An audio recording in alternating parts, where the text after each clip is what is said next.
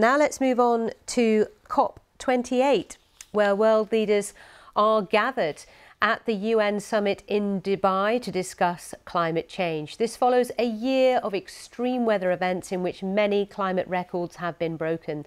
The decision to hold the 28th annual UN meeting in the United Arab Emirates has been controversial. It is one of the world's largest exporters of oil and gas. Well, my colleague Carl Nasman is in Dubai at COP28 for us. Carl, so it is now officially underway. Thousands and thousands of delegates there, including prime ministers and King Charles. Tell us more.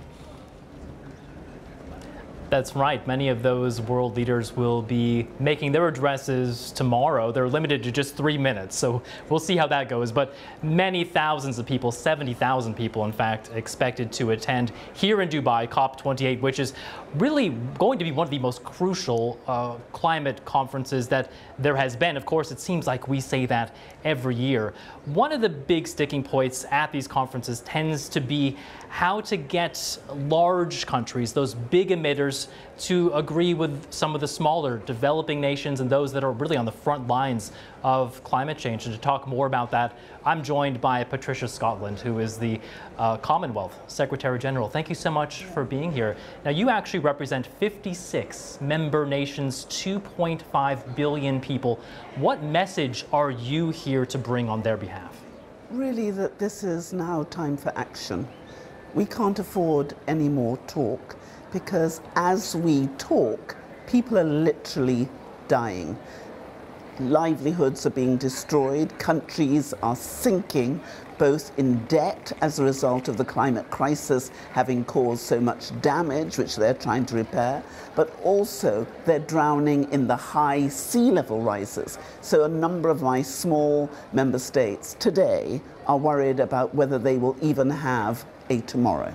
So action is absolutely vital, and we need it now.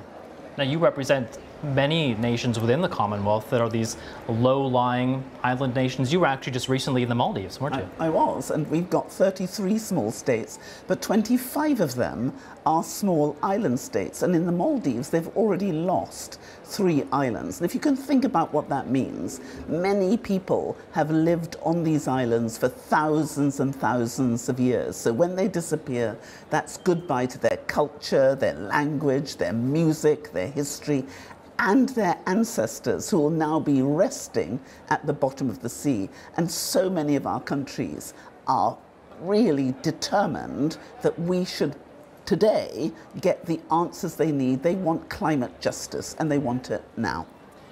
Along with those nations around those islands, you have nearly half of the world's coral reefs in the Commonwealth. We saw not only record temperatures this year on land, but also in the oceans. Absolutely. How important is it to try to protect those resources, those kinds of coral reefs? No, it's absolutely vital, because there is an interconnection between what happens in the ocean, the atmosphere, and the land.